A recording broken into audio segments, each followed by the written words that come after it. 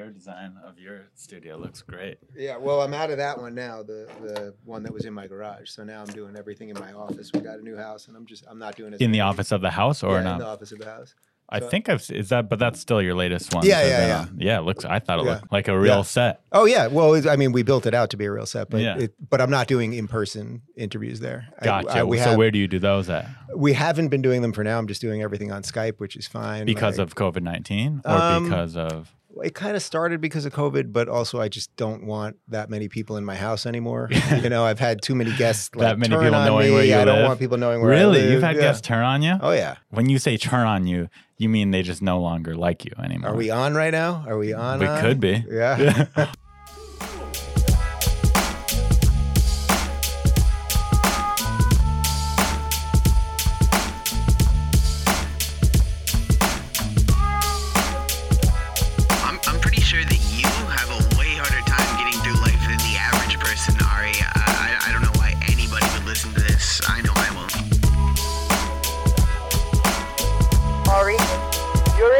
Single-handedly broke up my marriage. You're an awful person. You're 24 years old. Why would I listen to you? Why would you be giving therapy and advice to people who clearly need it? It doesn't make any sense, Ari. This is a horrible idea. You're listening to Unlicensed Therapy with Ari Manis. Also, I'll say this ahead of time. You've done enough interviews where you're not going to say anything you regret, but if you do, I'm not here to make you look bad, so I can edit anything out you want to. No editing. Yeah. No editing. If I look bad, it will be. I edit myself a lot. Yeah, I'll can edit say something yourself. Bad, and then I'll edit. No myself. editing of me. Please. Okay. Yeah. You can edit yourself out, whatever you want. No That's editing fine. of you. You got it. Yeah. I was gonna say also before we get started that I don't know how you agreed to do my podcast or why you're here, but I feel very underqualified to be talking to you. That's all right. And when I listen to you talk on your podcast and other shows, I think to myself, that guy knows a lot. And when I think about myself, I don't know anything. So I feel like this is going to be kind of a lesson for me, as much more so than even a conversation or anything else. I feel like I'm going to be learning a lot today. All right. Well, it's only 1 o'clock and I've been up for like 27 hours. So maybe that'll be even a little bit. Yeah, a little bit even playing field. But I was listening to your podcast last night, I think the one you put out, and it was a victory speech essentially for Trump. I told you guys Trump was going to win. Looks like he's winning. But then I wake up today and now it looks like he's losing. Yeah. So let's start there. Have you been called out on this? Has this happened to you a lot? So I listened to you right before I was going to bed. I was feeling good. I was like, yeah, I feel good about myself. I voted for the guy I want. He's going to win. And then I wake up. He's not going to win. Well, first off, we should be very clear about the exact timing of this interview right this moment. Can I get the exact time, Pacific time right now? What is it? It's got to be about 1 o'clock. 12:54. It is 12:54 p.m. November 4th. Wednesday, November 4th. Wednesday, November 4th. So as I'm walking into this, right, as I'm walking into this building, they're now saying that Trump will get Pennsylvania, which he had like a 500,000 vote lead on. They're saying they're going to contest Wisconsin, which had like a 20,000 vote discrepancy, which is basically nothing. And now it sounds like if I'm hearing this right on the Twitter, and anything you hear on Twitter is obviously fact, it sounds like they are going to now uncertify that Biden won Arizona. So how does that work?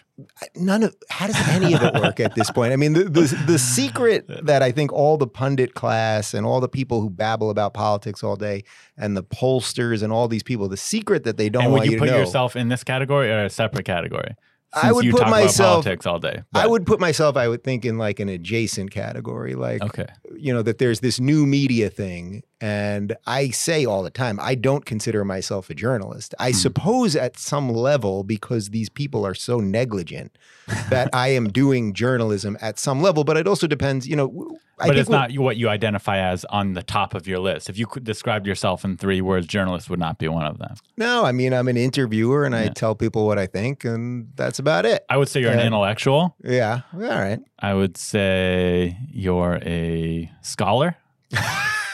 I did speak at Oxford Union. That was Are you a college good. graduate? I am a college graduate. I went to SUNY Binghamton in New York. I've never heard of it, but it sounds like a good place. State University of New York at Binghamton. Binghamton, which is upstate New York, was voted the most depressing place in all of the United States. And would you agree with that? I was very stoned for those years. Very stoned. I don't know if that. So I had my own depression. I don't know. I don't remember the place being that depressed. I was pretty depressed at the time. But anyway, I don't really consider myself a journalist. But I'm just telling people what I think. And I think what has happened here is that we don't have people that just tell you what they think and are upfront about what their biases are.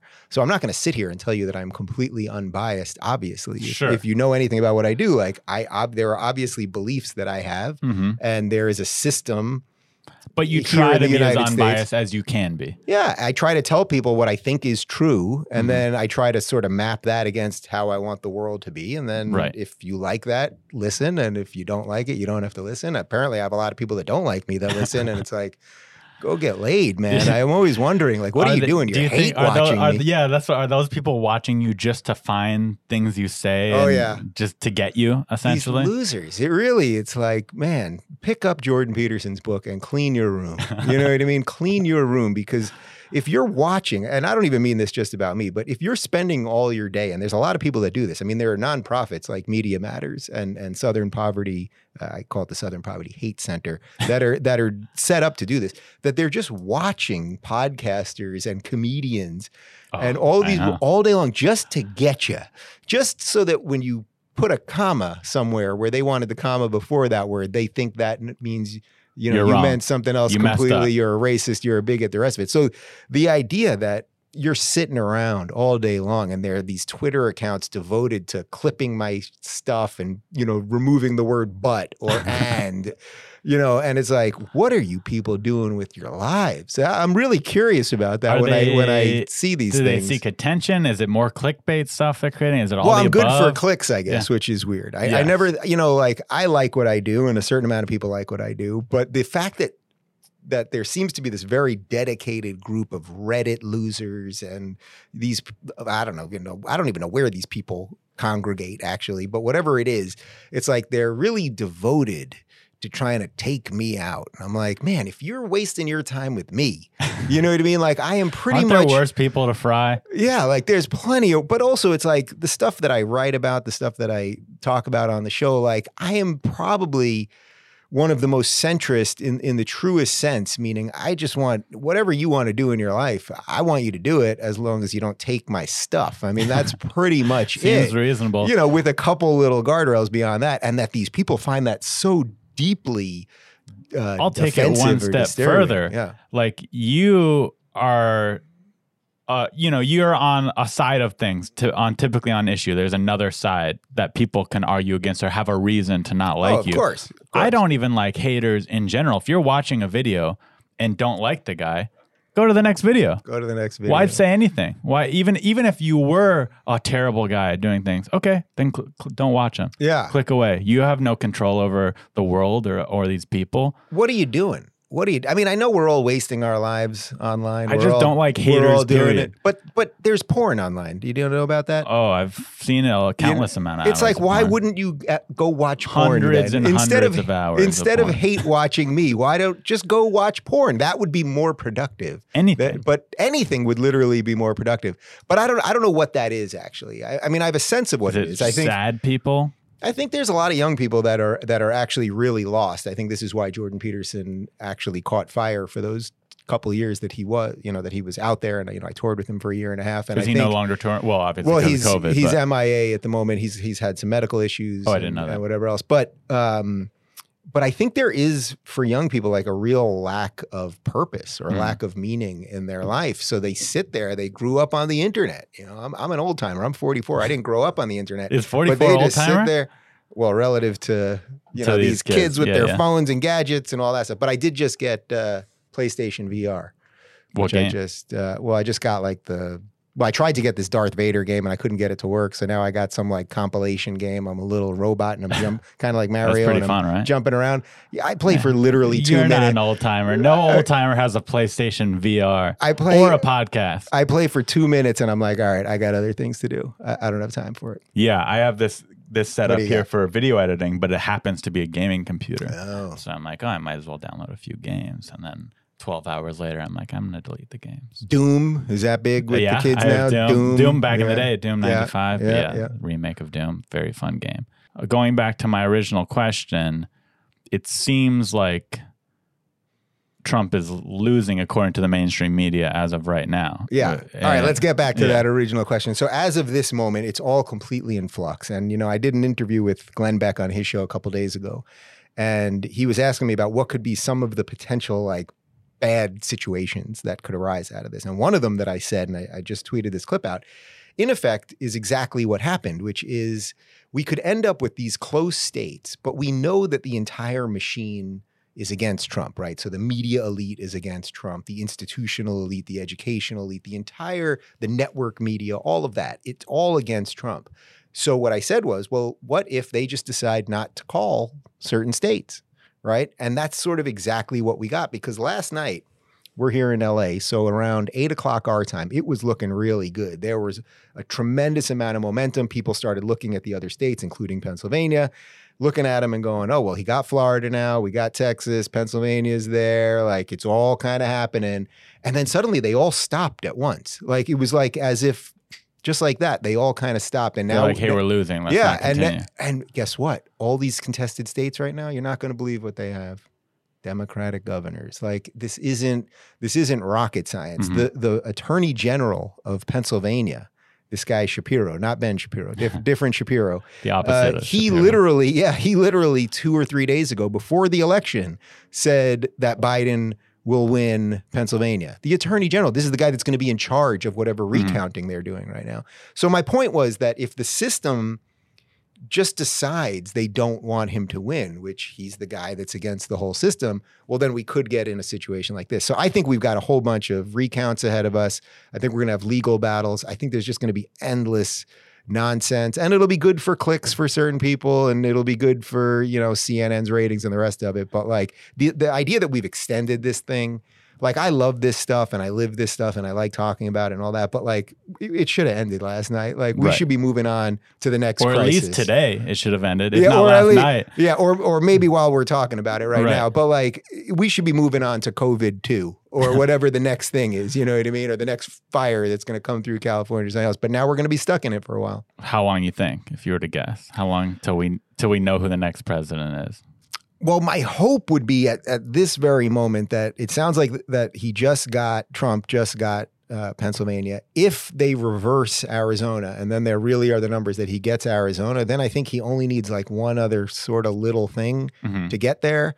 So maybe that happens in the next couple of days. But I sense this going to the courts either way. Like, the whole system, everybody in the last couple of weeks was saying we shouldn't accept the results if we lose. Hillary was literally saying it to Biden. Trump was saying, well, we'd have to see what happens with this and that. So the whole system is shaking right now, and also we just have no trusted people. Like, who do you trust? Like, who's a public person that you're like, that's the person I go to. That's what people say to me, and I'm like, man, we are in a lot of trouble. I'm not patting myself on the back or demeaning myself. But if that's even remotely true, because people do say that to me, people will come up to me, I'll be at this grocery store, oh, Dave, you're like the only guy I trust online. I'm like, well, shit. What did you call it? The intellectual dark web? Yeah. Is that what you call it? Yeah. Explain that to me, because I heard you use that in a few terms. So is that the crew of, is the intellectual dark web, is that just the crew of intellectuals that have these talk shows? Well, online? I think is that it was you, Shapiro, Rogan. Is that what the intellectual dark web is? I think it was a bunch of kind of outsiders that just started talking about what seemed to be the important issues. That's it. Like, it was a bunch of people from all different walks of life. So you got Ben Shapiro from an Orthodox Jewish perspective and a conservative. You got me, you got Joe Rogan, Sam Harris, who's the well-known atheist. Then you had Jordan Peterson, Eric Weinstein, his brother Brett Weinstein, biologist and economist, Christina Hoff Sommers, first wave feminist, all of these, Ayaan Hirsi Ali, all of these really smart people. Really smart people, but people that disagree on all sorts of stuff. Sure. All sorts of stuff. I mean, I always say it's like Shapiro and Harris, disagree on literally everything, like from taxes to abortion to the nature of reality to God, like the most existential stuff. Yet we were all able to have conversations with each other and travel together and talk in front of audiences and start doing something that was actually really cool and very American in that, you know, it's all right to disagree with people. That's just fine, you know? Seems reasonable. And the IDW, as it was called, just basically blew up. And who is that a fan term? How so did it Eric get that Weinstein, he works with Peter Thiel. I think he's the managing director of Thiel Capital, and he's an economist. He was the one that came up with the phrase. And it was sort of like a tongue-in-cheek kind of thing, like intellectual dark web, because, you know, you think of the dark web. I don't know. What do you get? Drugs. You get illegal. You get like ketamine or whatever. Anything you want. Cocaine. You can buy a child. You can buy a cocaine sex slave. Online. Well, the dark web. Getting too old for that too. But anyway, we just sort of created this group of people that were willing to talk about all the things that we should be talking about, like talk about identity politics honestly, talk about how the institutions are crumbling right now, how our old system really is getting to the end. And in many ways, as we watch this 77-year-old with dementia, Joe Biden, versus this 74-year-old, it's like, well, this is the end of a certain phase of American democracy. Like these guys, I like Trump. I think he's been a good force, basically. And I would say it a little differently. I would say he's been a necessary force. Doesn't mean he's the greatest guy in the world, but I think he's been a necessary force.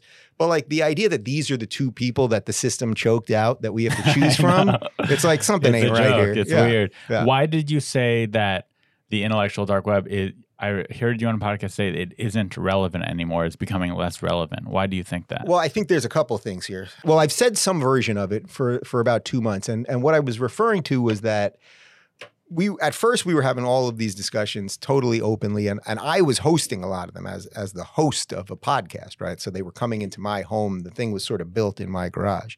I think what happened was the more lefty side of the IDW crew, I think there was because of Trump, because of the aversion, like the visceral aversion to Trump, I think they started not necessarily dealing with issues in as honest a way as had become a custom within our circles. The mainstream media? No. I'm talking about just some of the crew that I just mentioned without throwing anyone specifically under the bus. And then Jordan sort of disappeared because of the health issues. Ben is as relevant as ever. You know, I've stayed as relevant, I suppose. Mm-hmm. But I thought that the lefty wing of it that was so against identity politics, that was really the thing that brought us together, you know, the aversion to identity politics. Well, at some point, you can either say, I'm against this thing, and here's Trump who's trying to fix it, which he is trying to do, get critical race theory out of the schools, reverse Title IX, all this stuff, and he's doing it. Like doing it is more important than talking about it. And I had a general sense that if you weren't backing Trump at some level, that you weren't being particularly intellectually honest. I would love to continue that conversation with these guys. I don't know if it's going to happen. So what happened? They just, without saying names, started... I think they've started to just not have these conversations with the more right-leaning people because I think we've been sort of proven right. Right. And like the results of the election, they don't want to jump into a conversation they know they're going to kind of lose. Yeah, it's something like that. You know, like they kind of don't want to eat crow or something. You know, like regardless of who wins this election, whether Trump wins now or Biden wins this election, it's very obvious that the people have rejected identity politics. You know, they said that I saw this morning, the non-white Republican vote is the highest since 1960. Now, think about that. Everyone runs around saying Trump is the most racist president ever. He's a homophobe and a bigot and a blah, blah, blah. He just got the highest Republican non-white vote since 1960. So that tells you something else is going on. Where do you think that comes from? Because I want to talk about that too. Like, well, I don't think he's a racist. If I tell a 20-year-old girl on Tinder who I match with that I'm voting for Trump, she, no joke, 9 out of 10 of these women here in Los Angeles will respond, "Oh, are you a misogynist? Yeah. Are you a racist?" Yeah.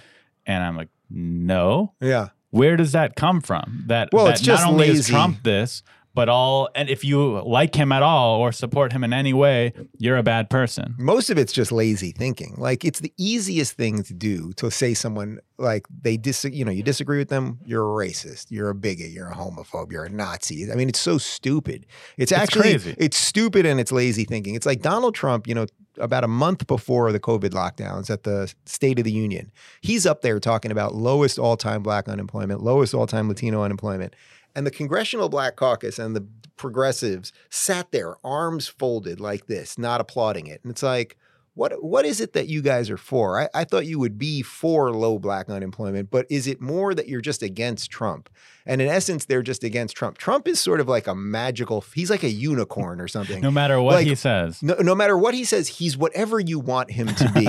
You know what I mean? Like he's whatever you want him to be. So he does something good, you got to be against it. I always say it's like if Trump just started coming out against things that he knows the left is for, they would be against everything that they stand for. I don't know exactly what they stand for, but no, these cries of racism. If he was super strict on lockdown, I think the left would be like, he's too strict. We got to open up the country. It's whatever he wants is the opposite. Well, that's why it's so crazy. It's like on one hand, they're like, this guy's Hitler and he's evil and blah, blah, blah. And then they're also like, but he should have locked the country down. Oh, right. So we should have given Hitler more power because that's why you should always be wary of power as a general rule. Like you should be wary of power so that the guy that you hate doesn't have too much power. And if you get a guy that you love, well, he can't maybe do everything you want, but that's the trade-off in a healthy democracy. If you might have a great king every now and then, but then you get a bad one and you wish. Exactly. So you want to just temper the power, but lefties love power. They love the idea that they can control you. And I don't want to be controlled, certainly by these people. I don't want to be controlled by anyone. Look how strong I am. No one could control this. So Trump is evil and you're evil for liking him. Yes. So am I. That's pretty much the conclusion we've come to. Yes. What about these clickbait articles? I wanted to talk to you about that. Is there a solution to that? Because it's the news, but it's also their business and they need the clicks to make money and they want to make money. Yeah. So they have these crazy headlines and then you read the article and you go, well, that doesn't really match what you said in the headline or sometimes it does, but it's bullshit. On one hand, the solution is people like you who come out and explain the truth or the truth from as best as you can explain it. Yeah. But I feel like that's not a real solution. That's kind of just an alternative to news. Well, the solution is that these things need to crumble. That's the solution. The New York Times needs to go away. The old system, as I said before, it's like shaking right now. The institutions are crumbling. They need to go down. Even today, I was watching these losers at the New York Times, Paul Krugman and David Brooks, like these people who get everything wrong always. And it almost seems like they get it wrong on purpose. Well, in an odd way, it's like how they really, it's like they live in their ivory tower. It's cliche, but it really is. And what do they hate more than anything else? They hate the idea of Donald Trump, of this guy who eats steak well done with ketchup. That's what they hate the most. Meanwhile, the barbarians are at the gate, right? Like the socialists are here, the communists are here, the people that want to destroy everything that's good about America, that think capitalism is evil and everything else. They're ready to burst down the gate. You got Trump is the one guy holding the gate. And then you got these elites sitting up there pointing at him going, ha ha, look at his hair, so that they can feel nice as they go to their little party. So I would say the answer is these things need to go away. You know, the New York Times about a year and a half ago did this huge front page Sunday story on the YouTubers that are leading young people to the far right and the alt-right. And of course, they included a huge picture of me. And you don't even identify as a Republican. You identify. I'm not a Republican. Yeah. I would say at this point, you know, I don't think there's much difference between, say, an old school liberal, as I've always considered myself, and a conservative at this point. I mean, I'm mostly a conservative at this point, I think. But by the way, you're allowed to be a conservative and have differing opinions, which is very different than a progressive. Sure, show me a progressive that has a differing opinion than another progressive. They're usually trying to kill each other. So there's something very different there. But they come out with this article about YouTubers leading people to the alt-right, have my picture on it. They also had Milton Friedman, the economist. I mean, it was just completely bananas. They had Phil DeFranco, the YouTuber, it's just so ridiculous. But at the end of the article ends with the guy that's going down this deep, dark alt-right rabbit hole on YouTube, finding lefty YouTube, and it saves him, and he comes out as a progressive. So the very thesis of the front page article in the New York Times, YouTube leads young people to the alt-right. They tell a story of this guy, and what does he end up as? A lefty. The happy ending. The happy ending lefty, but it's completely the reverse of the headline. So it's like that sort of stuff there have been enough of us, I think, pushing back on it for a long time that, you know, you just have to keep waking up people. Just because the New York Times says it doesn't mean it's true. If anything, it means it probably isn't true. Unfortunately, like the solution that you say, they need to be taken down. I just don't see that happen. Well, they'll take themselves down because, you know, the more they go into this woke stuff, the more they go into identity politics, they won't hire the best writers. They'll hire the best people depending on their immutable characteristics. And over time, you know, this is why big structures fail, because the more that you start doing this kind of stuff, you'll bring in unqualified people. If you were having a heart attack right now, would you care about the gender or skin color of your doctor? No, you'd want the best doctor. You would want the best doctor. But the way they view the world, they would literally want you to have the best doctor as long as it fit their criteria. Right. But then over time, what you'll do is you'll degrade the ability of a doctor to be the best qualified doctor, because you're going to say, okay, this person should get into this undergraduate program a little more easy than somebody else because of skin color or whatever. Then he should get into the graduate program a little more easily than someone else because of skin color or sexuality, whatever. Then he should get the job a little bit more easily and perhaps get promoted a little bit more easily. Next thing you know, the lead doctor at a major medical facility is going to be like the 800th best doctor in the state. People wonder why America's not number one anymore. Yeah. It's because we're not racist enough. It's because, but what are they trying to do in this freaking banana state that we live in? I hope you voted no on it on, what was it, Prop 15 or 16, about that they wanted to put, they literally want to reverse the Civil Rights Act. I don't even know what happened with it today because I've been so busy with the election. But they wanted to put, the Civil Rights Act said the government cannot look at your skin color or your ethnicity when hiring. They are literally trying to put it back in California. Right Seems now. Crazy. It may have passed. I'm not even sure. It wouldn't be surprised. In California, you'd think it probably would, right? So the anti-racists are the new racists. Yeah, in a sense. Yeah. It's getting moved. The racism kind of getting shuffled around. Yeah. Now you guys get to be racist.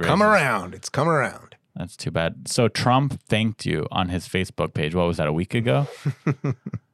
It was like about a week ago, Because you said, explain that to me. I said that I was on Fox and Friends in the morning, and I had said that I was at a Trump rally, and that it was, you know, full of joy and happy people and diverse and interesting. And then I think what he quoted me on, though, was that I said, I see a lot of American flags here in Los Angeles, and that seems to be Trump support to me. Yeah, I would say. And you know what I mean? Because if you're in LA, you're not going to fly a Trump flag because they'll burn these tolerant loving lefties will burn your house down. But if you fly a Biden flag, it's no problem, right? In my neighborhood, there's plenty of Biden things. There's no Trump things, but there are a lot of American flags. And I feel like that's a closeted Trump supporter. Yeah, it became the proxy, basically. That's pretty funny. So he said thank you. Now, when he thanked you, that pretty cool, the President of the United States, thank you. Even if you didn't like him, I feel it'd be cool. Like, you know, if you that's were like Hitler thanking you.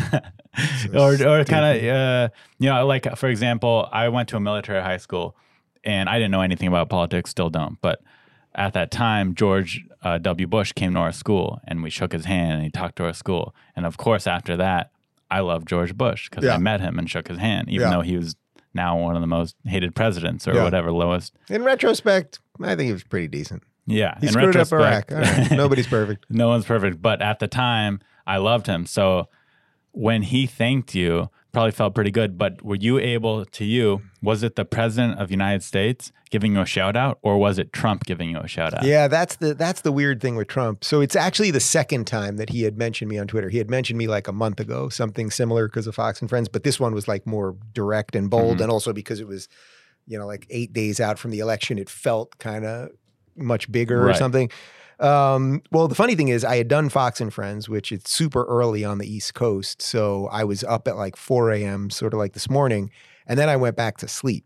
So when I woke up at like 9, my phone was melting. You know, when you touch your phone sometimes and it's like you got like a nuclear device, like there's a meltdown on this thing. And I look and I see a gajillion, you know, Twitter's blowing up, text messages, emails, phone calls. Now, and it's interesting to me that you would even notice that, because in my mind, you have over 1 million followers on YouTube. You have 150 on Instagram. You have You have tons of followers. Yeah. So even on a normal day, you're getting a lot of notifications. But I shut notifications off for most things, and I don't even. So you're getting text messages. It was a lot of text messages.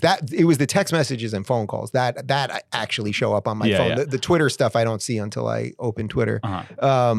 But to answer your question, it's weird because I think generally you're right. In the 200 plus years of this country, if the president of the United States had said something nice about you, this would be thought of as like an honor and a pretty great thing. Because it's Trump, and also because social media has made everybody kind of bananas, it's like, in a weird way, I was like, oh, that's very cool. And then my immediate thought after was like, now I'm gonna have to deal with that all day. And then, it just invites, anonymous furry dingbats to just say exactly awful like things just about you all day. from one man saying thank you, you probably have 100,000 new haters. From that one thing. They're gremlins. You throw them in water and they multiply. Yeah, it's the worst. By the way, Prop 16 was rejected by voters. All right, so that is fantastic. So Prop 16, we were literally going to, they always talk about systemic racism. The system is racist. That is what these idiots put on the ballot, and we rejected it in California. I'm shocked. Yeah, I'm kind of shocked. That's a great sign. That. That's a great sign for California. Means there's a lot of people in the closet who really aren't as progressive as they want us to be. Perhaps, hopefully. So this is my first time voting, and I always heard this rumor, I don't know if it's true, that if you vote, it increases your chance of getting jury duty. I believe that is true because I think true. that's how they track you. Yeah. Shouldn't have voted. I knew I shouldn't have voted. Nothing good. Well, listen, we're in COVID. Do we even have trials anymore? I keep thinking that. Like, what have they done? Trials? Is anyone on trial anymore? If you murder somebody right now, what do they do with you? They're going to Zoom you? That's a good question. Yeah, I'm pretty sure you just get off. Trial. Yeah. and then they just hold you for a few minutes and then that seems like that makes sense. Yeah. So that is not a rumor. Okay, that is not a rumor. People would always look at me like when they say, "Why didn't you vote?" I said, "Well, I don't want to do jury duty." Yeah. No, and that's. But now I found out if you just ignore the jury duty mail, you don't have to do it. Well, it becomes increasingly more threatening as time goes on. And then I guess that maybe at some point they just give up. Like, I don't know that the old days of like someone showing up at your house, like you've ignored 70 I ignore all of them. And then if they catch me, I go, I don't check the mail. Sorry, I didn't check the mail that week. Yeah. Luckily, that hasn't happened to me. That's my plan. I'm just a little behind on the mail. If they were to email me, that's what I would do. Yeah.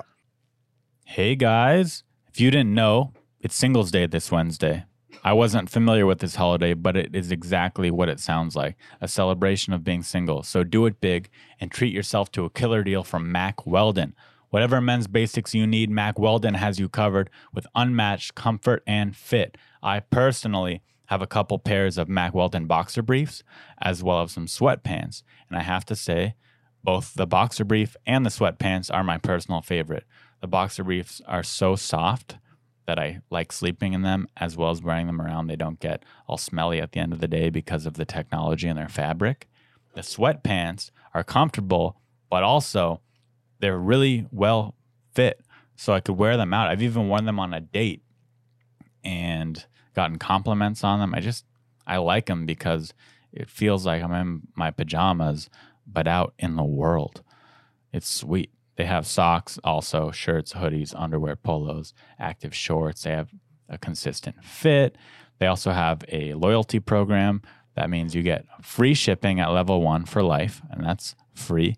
Level 2, if you spend $200, you get 20% off every order for the next year. They also have a guarantee. So if you get a pair of underwear and you don't like it, you could keep it for free. They'll refund you. No questions asked. Score big this Singles Day, Wednesday, November 11th, and get 20% off your first order when you visit mackweldon.com/unlicensed therapy and enter promo code unlicensed therapy. That's mackweldon.com/unlicensed therapy. Promo code unlicensed therapy for 20% off. Mack Weldon, reinventing men's basics.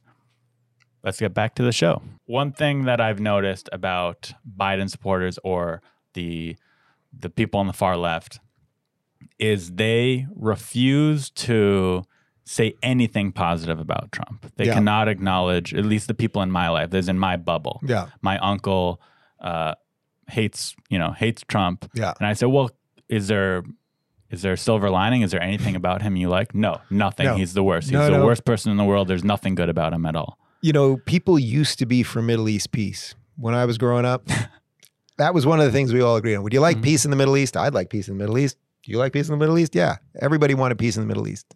Now, for the last 4 years, Trump has got us into no wars. He's scaled back Iraq, scaled back Afghanistan. Israel signed at least 3 peace deals under him. It sounds like there'll be like 5 more probably coming. And now we don't talk about it. Do you know that foreign policy didn't even show up at the debates? You know, there were supposed to be 3 debates and then they canceled one because of COVID. Didn't show up for like a second or no? Well, the only thing that was related to foreign policy was a little bit about China because of Hunter Biden and COVID. But there was nothing in terms of like just like policy. Like what is the policy? What is the foreign policy of the United States? Did not come up once. So Trump, I think, actually dropped the ball on that at the last debate. He needed to be like, because his people wanted to get it in and they failed. He needed to just, when they threw a question at him, be like, you know, that's great. That's great. But I want to tell you a little something. I did the thing that nobody said could be done. And that's what I do. I feel like at the last debate, it doesn't matter what either of them said. People had their minds made up at this point. Yeah, I would, you know, there's Maybe always I'm wrong, that, there's always that small sliver. Yeah. But it's hard to picture that person, you know, but they do exist. Like that person who literally 2 days ago. The last 24 hours is like, I changed my mind. Yeah, I changed my mind, or I finally thought about all of this stuff and I like came up with my solution, you know, or my answer. What I want to hear from you is if Biden wins, what's the silver lining there? What will be positive from you who outwardly promoted Trump, voted for Trump? What can I look forward to if Biden wins? Well, if Biden wins, you know, it's in a certain way, as a guy that talks for a living, it's good for you because to be against the power is always more interesting. You know what I mean? That is just, I think that's just a standard fact, like, because then you see the government doing certain things and you can try to like push them as much as possible. Now, if your guy's in, you can also try to push him and influence him more.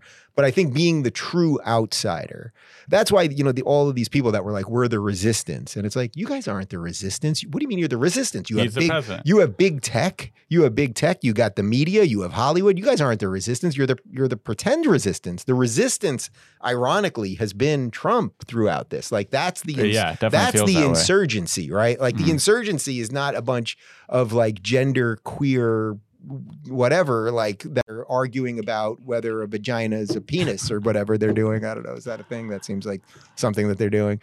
So what would be a silver lining?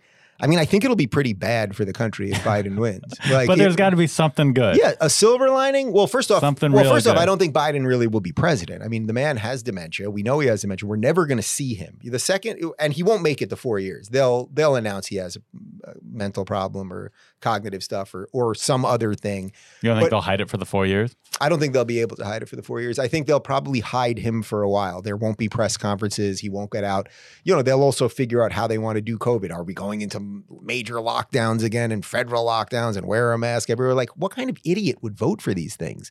Why would you vote to give the government every bit of... who think that COVID's killing everyone, and if you get young people not. get COVID, they're gonna. I know, but these people, if you say you don't wear a mask, they go, "Oh, well, you're a selfish person. You're killing everyone in the world." Yeah, no, they literally do say that. I went to the Trump rally in Beverly Hills last week, and I didn't wear a mask. Right. Some people did wear masks. I'm relatively young. According to the left, you're a murderer. Yeah, no, I know. So. No, trust me, I was getting those messages. I get it, but it's like I'm evaluating risk in my life. And look, I would have no problem at this point never wearing a mask again and wandering around and all that stuff. When I go to Whole Foods, they make you put a mask on. So I don't need to cause a scene every time. Yeah. I'm not going to be the Karen on YouTube. Right, exactly. But I was walking my dog one day and some guy across the street is yelling at me about not having a mask on. And it's like, hey, we're not even within 30 feet of each other. You know, mind your own fucking business. And mind your own fucking business. Mind your own fucking business. I'm not getting anybody sick. If anything, we have a lot of parties at my house. A lot of people come over. And it's like, nobody's gotten sick. And even if somebody got sick, if I got sick tomorrow, I don't want to get sick. Sure. But if I got sick tomorrow, I know 2 people that are sort of my age. Statistically, you're going to be fine. They had COVID. Guess what? They were sick for about 3 days and then they were okay. Well, let's destroy the world so that no one ever gets sick. Let's destroy the economy, ruin people's dreams, close people every who restaurant. Listen to the headlines. Yeah. I think that truly, even if you're on the left and you think that everyone should stay inside and wear a mask and not that all this stuff, it's because you just listen to headlines. Because if you actually do the research, even according to the CDC, you'd be like, okay, it's not that bad.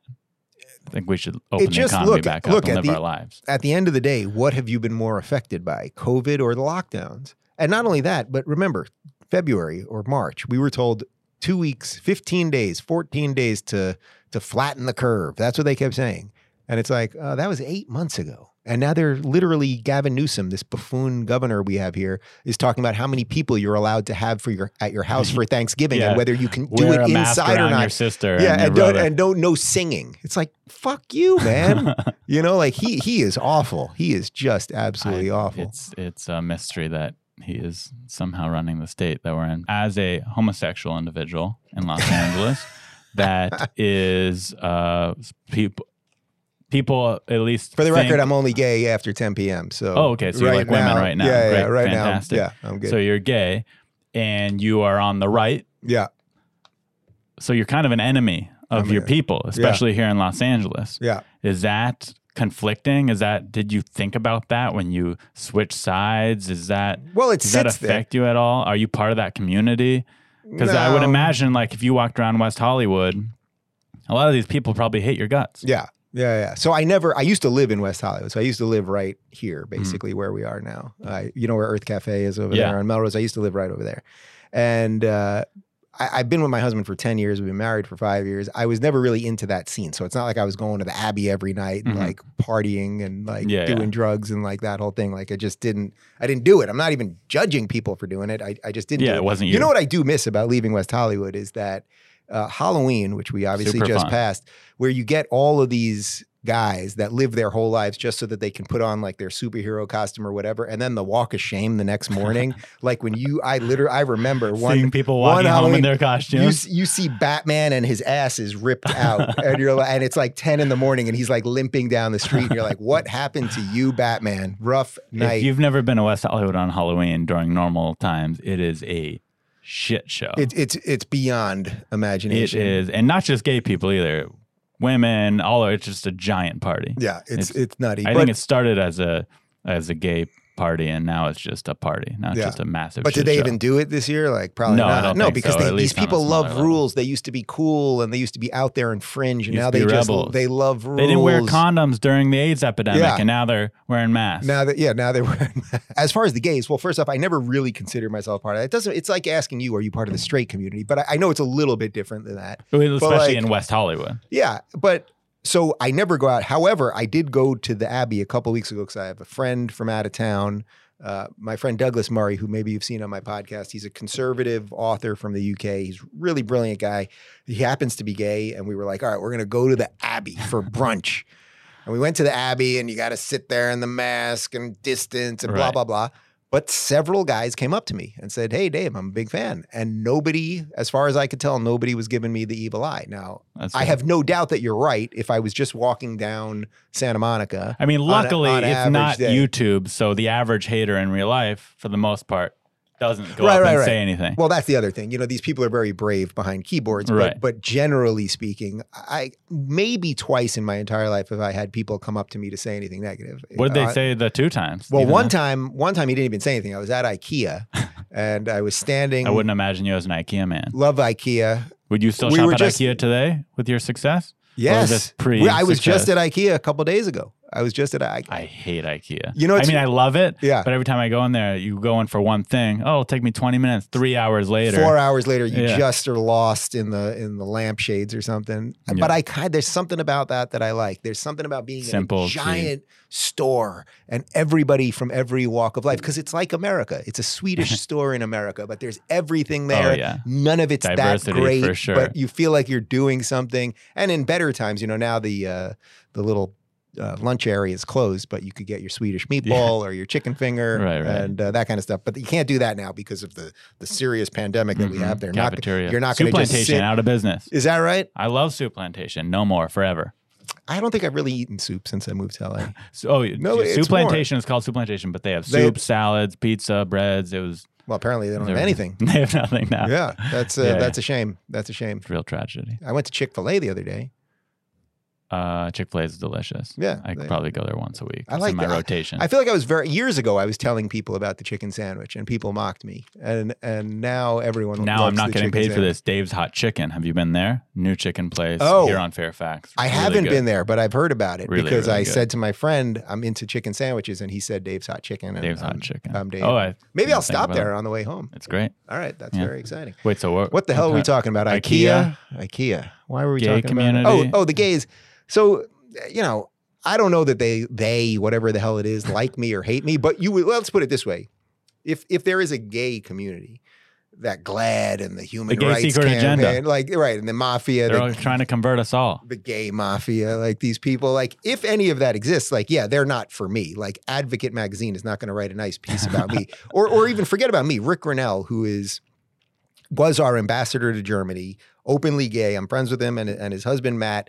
Trump appointed him, so he was the highest ranking ambassador, openly gay ambassador ever. This is Mr. Anti-Gay Trump. He was the acting head of national intelligence for a while, and now he's been a huge Trump campaign surrogate. It's like they only write hit pieces about the guy. Peter Thiel, who's another friend of mine, the tech billionaire. It's like they only write hit pieces about these guys. So they're not for gays. They're for gays that just stay on their knees forever. Right. I got a torn ACL.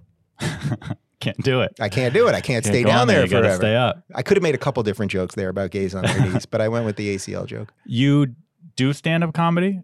I'm like half retired. Half a day. You See, I've did been stand- funnier for the last 5 minutes or so. Did you see how we shifted a little? And I was being So a little I'm funny. that's my bread and butter. Is my stand-up comedy. I make a good $40,000 a year doing it. Very Pays my nice, very bills. nice.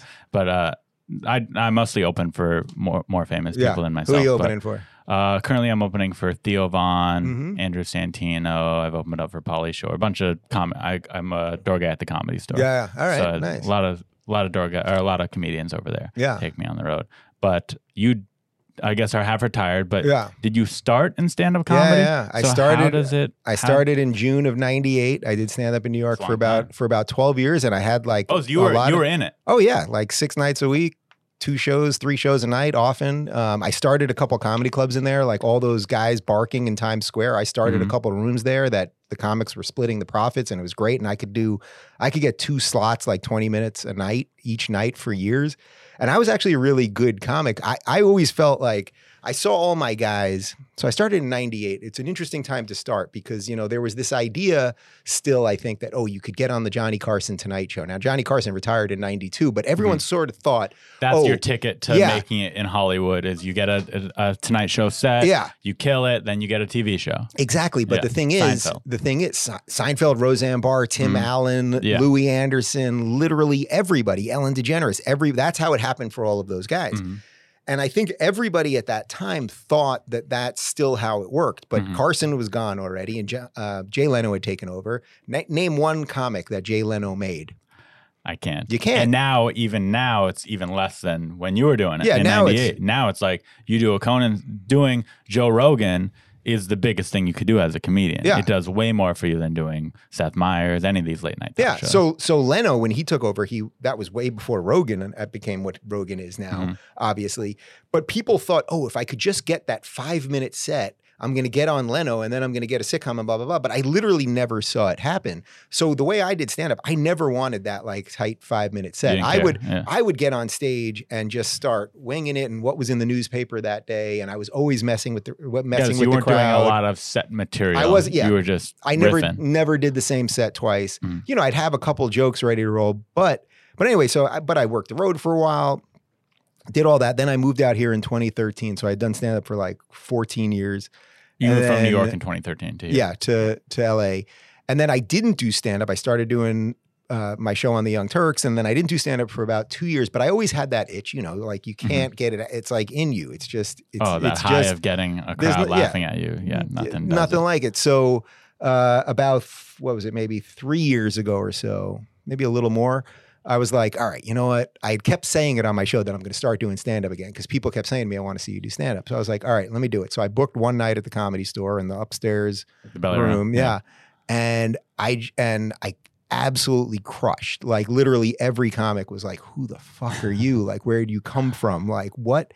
And And then from there, I called my agent and I was like, all right, let's start doing this. And then, so in the last 3 years, although I don't do stand-up often, when I was on tour with Jordan, if we were all over the country, if I just had an off night, I would just sell out the club. And I literally sold out every club I did. And I can do an hour of just kind of what's on my mind and like shooting the shit with people. And I do a little Q&A. Do you feel a pressure to get political in your stand-up because your show is political? No, because I feel pressure in that I like talking about it. So like it just happens without even wanting to. Yeah. But the first show that I did back was I did the Irvine. What is it in Irvine? Improv. I did the Irvine Improv, Center, and the manager came up to me, and this now I will pat myself on the back for a second. She said, "I've been working here for 20 years. That was the first sold out standing ovation I had ever seen." Wow. And I just absolutely crushed it. I did about an hour, and then I brought back Bob Saget on to come and mess around at the end, which was great. And Bob and I have become good friends.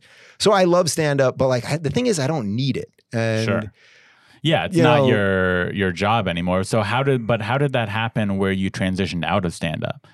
Well, I started doing a show on Sirius XM when I was in New York. Okay. And they threw me on the gay channel because gay people should have their own radio stations. You know what I mean? There should be separate. And at that point, separate but equal. You don't have enough going on where you just take whatever you can get. You're not going to bite the hand that feeds you. So you're like, yep, I'll be the gay guy, whatever you want. And I begged them. I was like, every day, I was like, guys, please put me on a political channel. I don't want to be here. And they just didn't get it. And then finally I made the move to LA. And the reason I did that was my friend Melissa Rausch, who was in my comedy crew. You know, everyone's got their crew from the old days. Melissa, who you probably know as Bernadette on The Big Bang Theory. Okay. Big Bang Theory? The Big Bang Theory? Big Bang Theory. Mm-hmm. It's off the air now. It was a popular show. It was a popular comedy program. She came back. She moved to LA, and that's where her career took off. And she came back once, and she's like, Dave, you got to move. You got to move. It's all in LA. Just move. And then the second I moved here, everything started working. That's great. So how did you get connected with the intellectual dark web? How did it happen where you started going on the road with Jordan Peterson? So Jordan, it's funny. I had Jordan and Ben Shapiro on my show. I think this is around January of 2017, maybe 2018. And with the three of us were on, and that night Jordan was doing a theater show for the first time at the Orpheum downtown LA, which is probably and probably since then he's probably sold that down out by a now. bunch of times. Yeah, he has. And he was doing his show that night, and Ben and him had a really interesting conversation for about 2 hours on my show. And he's literally walking out the door of my house, and I think he was heading straight downtown to go to the Orpheum. And kind of as a joke, I said, hey, Jordan, if you want me to come tonight, I'll open up the crowd. I'll make them laugh. I'll make some lobster jokes, some silly references. And he's like, yeah, come on down. Let's do it. Like, didn't even hesitate. It was just like that. And I really was just sort of saying it. Like, I wasn't trying to like mac on his gig. Let me open up in front of those You weren't trying to be aggressive. You were like, I'll do it. No. And I did it. And that really, I think that night was the moment my career changed, because I walked on stage that night. The Orpheum, it's probably like 2,000-3,000 people, totally sold out. And at this point, did a lot of the audience know who you were? Did you have a following at this point? Yeah, that's a good question, because that's exactly what I was going to get to right here. The announcer, so they didn't announce that I was going to be there because it was just 2 hours before the show or whatever. The PA guy says, silence your phones, blah blah blah. And now the host of the Rubin Report, Dave Rubin, and the audience went bananas. I mean, screaming, standing ovation before I even got out, fully cool. Out there. And I couldn't believe it. I had no idea that these people even knew who I was. But that shows you that these podcasts and the YouTube stuff, that it actually works. And basically I crushed it up there. And then Jordan's agents were on the side, and they're like, you got an agent? And I was like, I do. And I was like, well, we want to work. They were like, well, we want to work with you. I was like, let's make it happen. And I signed with CAA, and they set up the tour. And then a year and a half later, Colette Silverstein says hi. Yeah, Colette. You friends with her? Yeah. What's she doing these days? I don't know. I think she's in the middle of looking for her next thing. Oh, interesting. I always liked Colette. She was Ari's assistant at CAA. Not Ari. If you need proof that I'm funny, if I haven't proved it here, ask Colette. She saw me at the Ice House. That's what she told me. She saw me at the Ice House one night. She said, say hi. She said, he's hilarious. Did she tell you? He's a nice guy. I freaking brought down the house on that room. I love the Ice House. Yeah. That was the first club in LA that gave me spots. Oldest comedy club in the country. Is that right? Venue. It's the oldest comedy club in the country? I thought Pips. I thought Pips in Brooklyn. So, no, the person or Sheepshead Bay. Was the New York Improv. So Bud Freeman would say his was the first comedy club in the country, but the Ice House also claims. They both Well, the New claim York it. Improv, but that also disappeared for a while. Yeah, it's gone now. It's not there anymore. Oh, yeah. But So there you go. So they could at least claim the oldest comedy club still standing Still, gotcha. in the country, but that is just got bought out by the guy who owns the Lakers. Now owns the Ice House Gotcha. as well. Do you have anything in your life that you need help on that I could give you advice on? I'm a unlicensed therapist. Yes, I'm yes, really I smart. know. I know. I didn't, when you guys sent us the email, so you said to me before, how did it end up that you end up here? And, I get like a gajillion emails a day. People want me to do all sorts of things. And, usually like I like doing this, you know what I mean? So like I quickly glanced at your stuff, but I said to my guys, do you think this is worth doing? And he seems like a nice guy. All right, whatever. But then when I saw the name of the show, Unlicensed Therapy, I was like, all right, there's some angle here. There's something. It's you know not what I mean? much. It's mainly just an interview, but then I like to help out. Is there something that you can help me with as Anything. an unlicensed therapist? I could help you out with anything. I'm really smart. Yeah? Yeah, I'm not the guy that anyone goes to for advice, but I do care about you. Well, I would say at the moment, my main concern is that if Biden wins and these lefty nutbags are empowered in this psychotic state that we live in this more Could psychotic happen. It town, very well could happen. I'm going to need some security. So, Oh yeah. Oh, But I guess that's not a I'm a gun psycho- owner, but so are you. I just got my second gun this week. What kind? I got a shotgun this time. I have a Beretta. You have a handgun, I have a Beretta now a handgun, shotgun. like a John Wick style, and then I got the shotgun. I am building a camper van currently. I bought this Ah. old Ford van. And I'm turning it into a camper so that I could kind of my escape mobile. I could, if shit goes crazy, I'm out in my van. My sister-in-law is up in Seattle building a tiny home.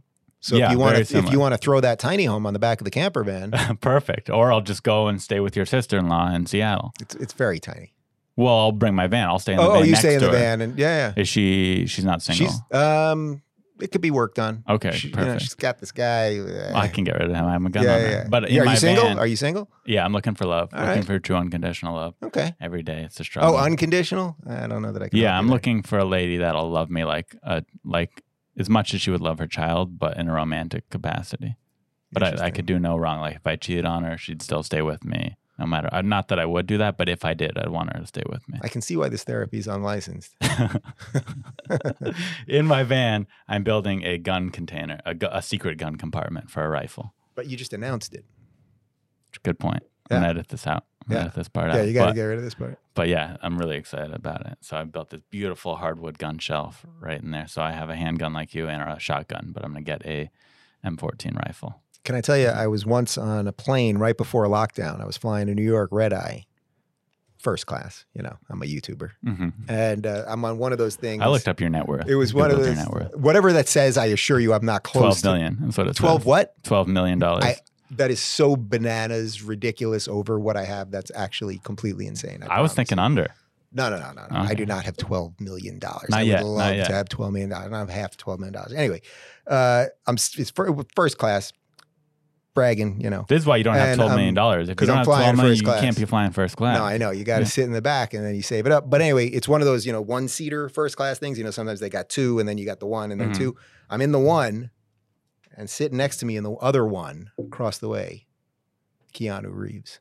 Ooh, I And love I was like, him. this is actually the coolest thing I've ever seen. Like, I was like, I wouldn't mind if we got hijacked right now. Like, if there was ever a time to You're get stuck with hijacked. Keanu. Like, and the guy, he was so exactly what you would want him to be. Did not look at his phone once. Sat there the entire time. All he did was crack his knuckles. All he kept doing Like was crack repeatedly? his, He just for, kept for cracking like him? 6 hours, just cracking his knuckles. Like an unhealthy amount where you're like, why is he cracking his knuckles so No, much? Or I just don't a know. cool amount? I don't know if it was just unhealthy. Cracking his nut, doing this with the neck, back and forth, stretching, this, that. Never turned on the TV, never read anything, didn't eat anything, dressed in all black. And the funny thing is, I hadn't seen John Wick 3 yet. Oh my God. And the worst I of the kinda- John Wick's still good though. Still good. Those movies are good. And I kind of wanted to watch it, but then I didn't want to be like, Was it on that airplane you were yeah, on? and it was on the plane. And, it's very bright. The poster for that thing, Parabellum, it's very like, synth wave, pink and whatever. And I was like, he's going to see me watching it. And then I'm the guy watching the Keanu Reeves. I would have put it on and then tapped him on the shoulder and been like, I support you. Nah, I ended up He would've watching, hated I that. watched Neverending Story, which is I also know. pretty good. Pretty good. The opposite of John Wick. Yeah, total opposite of John Wick. Wait, so did you have anything you needed? No. So I advice asked on? you for security help, which I guess you can't security do. So help. This is more of- psychological. psychological security. Obviously, I am really strong, as we mentioned earlier. Yeah. I could definitely help you with that. Psychological help. I'm basically all right at the moment, I would say. I'm basically, Bullshit. you want something? I don't know. Bullshit answer. Well, how about pull something out of me like an I'm a unlicensed bad therapist? Yeah, I'm lazy. I mean, pull Your something. marriage is good. Yeah, marriage is good. Like, Come on, you got to be bored. with what? You've been Bored? married, been with him 10 years. No. If you marry the right person, you can do all the weird shit that you want to do. You can keep that going. Also, it's different with two guys. It's different because there's always a blowjob. You know what I mean? Like it's not gonna, a day's not gonna go by. Sounds pretty good. Yeah. You want this unconditional love with this woman that doesn't exist. So far, it hasn't happened for me. It's, But I'm still looking. Yeah. I'm on Tinder. trying to think. swiping. I suppose I have some kind of problem that I could use some help with. Everyone's got like problems. a leak in the upstairs bathroom. So I guess I have physical things that I need. You have just chores. You're saying you need someone to do your chores. Yeah. You want to walk my Isn't dog? that- Like, what are we talking What's about your here? assistant name? Brenda? Isn't that Helen. Brenda? Helen. Isn't that Helen's job to do that? I don't ask her to walk the dog. She's dog sat, but I don't ask her to walk the dog. Nice of her. Yeah. Okay, we'll skip that. We'll go on to I get callers, and they're going to call in with issues, which I should have prepared ahead of time, but I'm going to need to load up on the computer. Hey Ari, this is Benny calling from Denver, Colorado. I'd just like to start out by saying I'm a big fan of yours, longtime listener, and I have kind of an uncomfortable question that I haven't talked to about with any of my friends, but I'm in a new relationship, a gay relationship with another man, and he has been asking me to eat his ass, which is something I've never done before. I'm not comfortable with it. To be frank, it's kind of disgusting to me, just the thought. But I don't know. Do I man up and do it? How do I react to this? They've even held out there saying, I won't have sex with you tonight unless you eat my ass. Well, that seems... I feel like that's kind of a threat. They told me it's kind of selfish if I just want to have sex with them but not eat their ass. I don't know. Is it an unhealthy relationship? Should I end it, or should I just man up and do it? Eat Thanks the for ass. taking my call. Bye. I was going to say eat the ass, too. Eat the ass. I've eaten ass. Eat the ass. You Eat know the what ass. I mean? But... What? Try it. But then he said, if you don't eat my ass, I'm not going to have sex with you. That seems not cool also. Nobody wants to be eating ass while being threatened. You know what I mean? Like, I guess probably somebody does. I would say eat the next guy's ass without them asking to. Get over that fear of yours. Yeah. As long as, if they're showered and clean, eat the ass. Yeah. But that guy, I'd say ditch that guy. You can't, if a girl was like, if you don't eat my ass, I'm not going to fuck you. I'd be like, oh, yeah, leave then. Yeah. Or not leave because you won't fuck me, but like, don't threaten me like that. I appreciate that, and I understand your thinking, but it seems like he likes this guy. Eat the ass. What I always say is you try something, and then if your gut goes horrifically awry, then you reevaluate. So you eat that ass, and then think about it after. And Eat see it how in you the feel. shower if you're worried about it. Shower ass. Or make him douche his ass. Or, I don't know. I don't like the word douche. I don't like it. But what do you use instead? It just seems, it's not that often that I need to say douche. Well, if I was eating a man's ass or a woman's Yeah. ass, I'd just want to make sure it's clean. Yeah. So they gotta. No, I got you. Yeah, it's not a pleasant word. It seems unpleasant to me. I could think of to me when someone calls a woman's vagina a roast beef sandwich. Yeah, horrible. Really horrible. grosses me out. Here we go. A couple more calls. This question's for Dave. Dave, I'm a closeted conservative living in Los Angeles, and I'm having a hard time finding like-minded women. In your opinion, what's the best way to meet hot chicks that I can put a baby inside of? One that they won't terminate. That seems like a bad question for you, though. No, I know where hot chicks are. Where? Okay, here we Where go. are I'm hot looking chicks? for unconditional love. I used to know where. I knew where people were. Now I don't know where anyone is. Nobody knows where anyone is During because you COVID. can't Yeah. go anywhere. You know what I mean? Pink Taco's open. Pink Taco's open. We're right by Pink Taco. Perfectly fine taco, by the way. There used to be some cool places to go. I used to love Boa Steakhouse over here. You ever go to Boa? I think I've been there once, but that's a on good Sunset place right to over meet here. people. Well, yeah, it was because it was kind of indoor, outdoor, kind of like cool Hollywood, but not totally cunty, but like also like a little celebrity-ish, something like that. But if you want to find a conservative woman in LA, internet, you got to go on the internet. I don't know how to approach a stranger at any place. I hear about people picking up chicks at a bar or a restaurant or a But not gym anymore. or a grocery store. Yeah, during normal times. Yeah. But I've never been able to go up to a girl on a treadmill and be like, "Hey, I'm Ari." I can't. Not doing that. I'm not. It's too uncomfortable, especially getting rejected in that setting. Maybe an elliptical. Yeah, because that's a little more approachable. Yeah, it's a little more controlled. Right. Yeah. Yeah. Hi, Ari. I'm a big fan of the podcast. Long-time listener, first-time caller. I got a problem I was hoping that you could help me with. I'm in the entertainment industry. I'm an actor. I've been up and moved to Hollywood about 20 years ago, and I've had really no success at all. And my wife wants to move back to Nebraska. She thinks I should quit acting and go back to Nebraska and work on a farm or something and abandon this acting dream. And I'm wondering what you think I should do. I've really had no success, so I have no reason to continue and see that things will get better acting. So should I move or should I stick it out and hope that something happens? 20? Did you say 20 years? 20 years. Appreciate you and your podcast. Thank you. Your wife wants to move, family first. You sound like a dud. He doesn't sound thrilled, and 20 years is a long time to give something. It really is. I would never tell someone to not follow their dream. Like I think it's your job to follow your dream in life. But then, something also happens in life when you get to a certain age and you go, man, if I gave this thing all I got, and I remember thinking that because what it's like with stand up. Like those freaking, I'm 10 years in right now. And it's like, and you're like, am I ever going to really make it? Or is anyone going to ever really pay attention to this or whatever it is?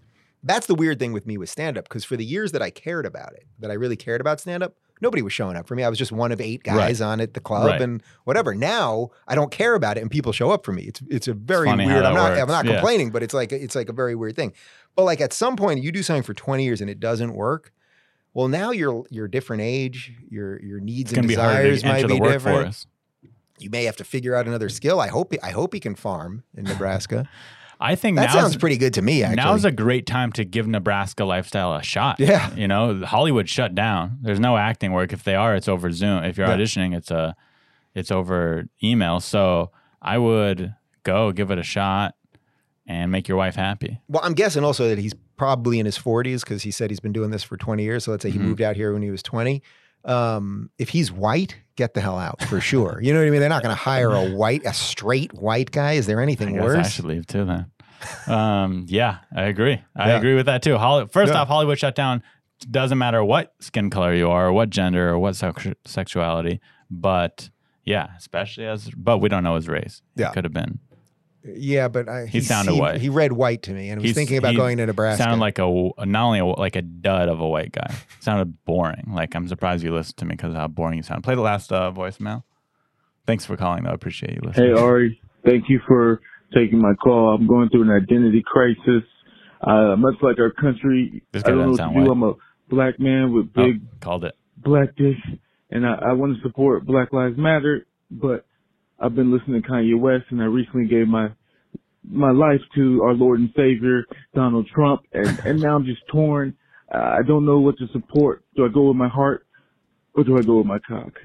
Can you please help? Thank you. Do you say cock? Cock. You said. Well, I don't see why. Go with my heart or go with my cock. So Trump is his heart, and and Biden's the cock. Biden's the cock. Does he go for Black Lives Matter? Oh, right, because Black Lives Matter is Biden.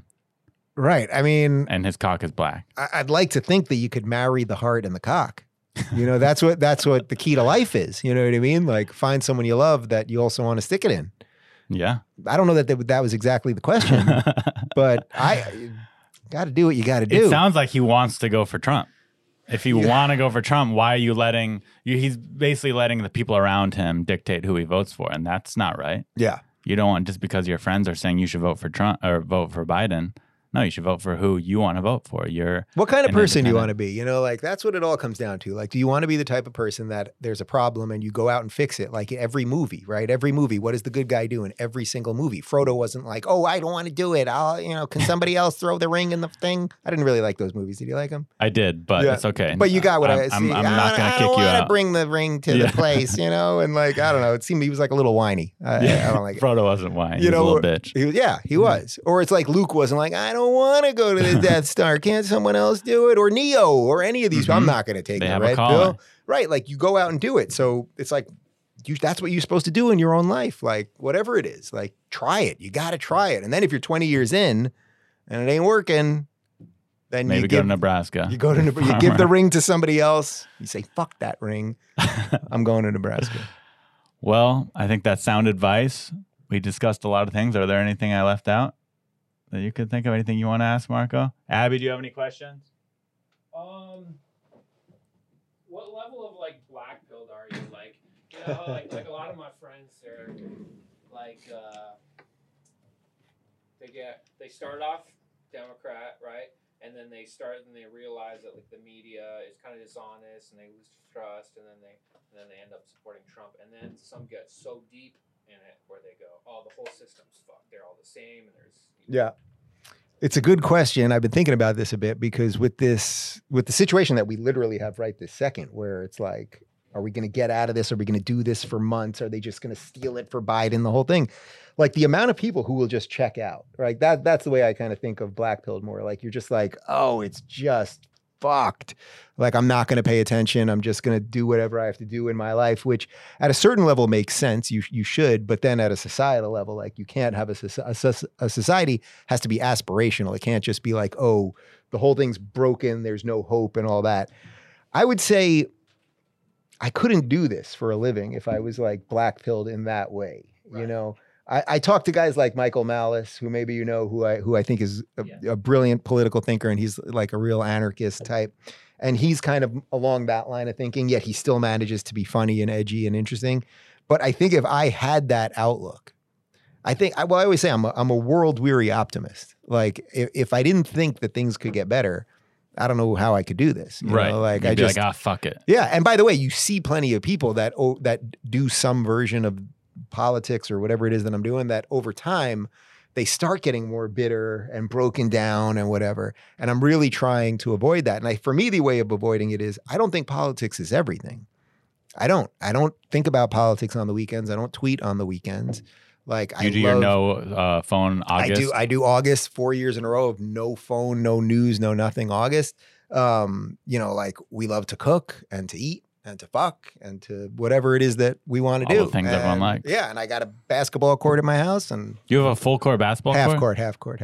12 million, I think he does. I don't know, Los 12 million. Angeles. 12 million. Court basketball hoop. Trust me, man, if I had 12 million, I've had the full court. I would. But my agent's building a full court. Oh, yeah. Ari. You know where I have to go after this? No shit. I have to go to, because I told you I have a torn, I'm actually missing an ACL in my left knee. Mm-hmm. I heard it playing basketball years ago. And then about a year ago, I went to get an MRI because I had hurt my shoulder. And I was going in. Have you ever had an MRI? Yeah, once when I was a kid. So I'm going into the machine and the guy's like, hey, is anything else bothering you as long as you're in the machine? And I was like, well, actually, 4 years ago, I hurt my knee and it's never been right.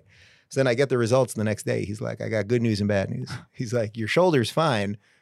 You don't have an ACL in your left knee. So I ripped it playing basketball years ago, and then I just never did anything, and I just don't even have it. So I'm going after because I don't live on this side of the hill. So you're getting a dead guy's ACL? I'm actually going to have my leg replaced, and I'm going to have a prosthetic. No, I'm going to the custom brace. I had it. They're going to fit me. And I'm going to be one of those guys on the basketball court that looks like half robot, you know? Ah, you're entering your 40s. I know. There's nothing to say. You have good skin, though. How do you keep your skin so nice? I don't do anything. People ask me. Good genes. Well, I think I might have a little powder. I was on camera this morning, so I have a little powder. Oh, that's what it is. Is that what it is? You cheated. Yeah, a little powder. No, it looks good. Thank you. Thank you for doing the podcast, Dave. It's really my appreciate it. Honored to have you on, and I hope to see you again sometime. So are you funny? Are you funny when you're on stage? No. It's just like this. Yeah. I say very offensive stuff. My comedy is like, I do gay jokes, sexist jokes, all the topics you're not supposed to talk about as a comic. That's what I like. I'm a naughty. I call myself a naughty boy up there. But what's the deal? People at comedy clubs now? Oh, right now. Yeah. So comedy is definitely slowed down in LA. All the shows are outdoor shows. I was in Phoenix 2 weekends ago doing a club there where they're like half capacity shows.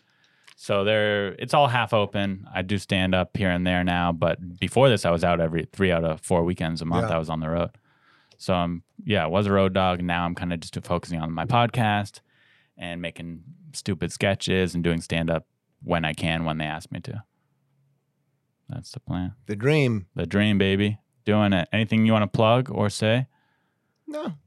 That's it. I think we're there. Check out the Rubin Report. There you go. Boost what he's doing. You're right, but every listener counts, and he may get 4 listeners from this. Anything's possible. Anything's possible at this point. Your career is made from doing my podcast. You're welcome.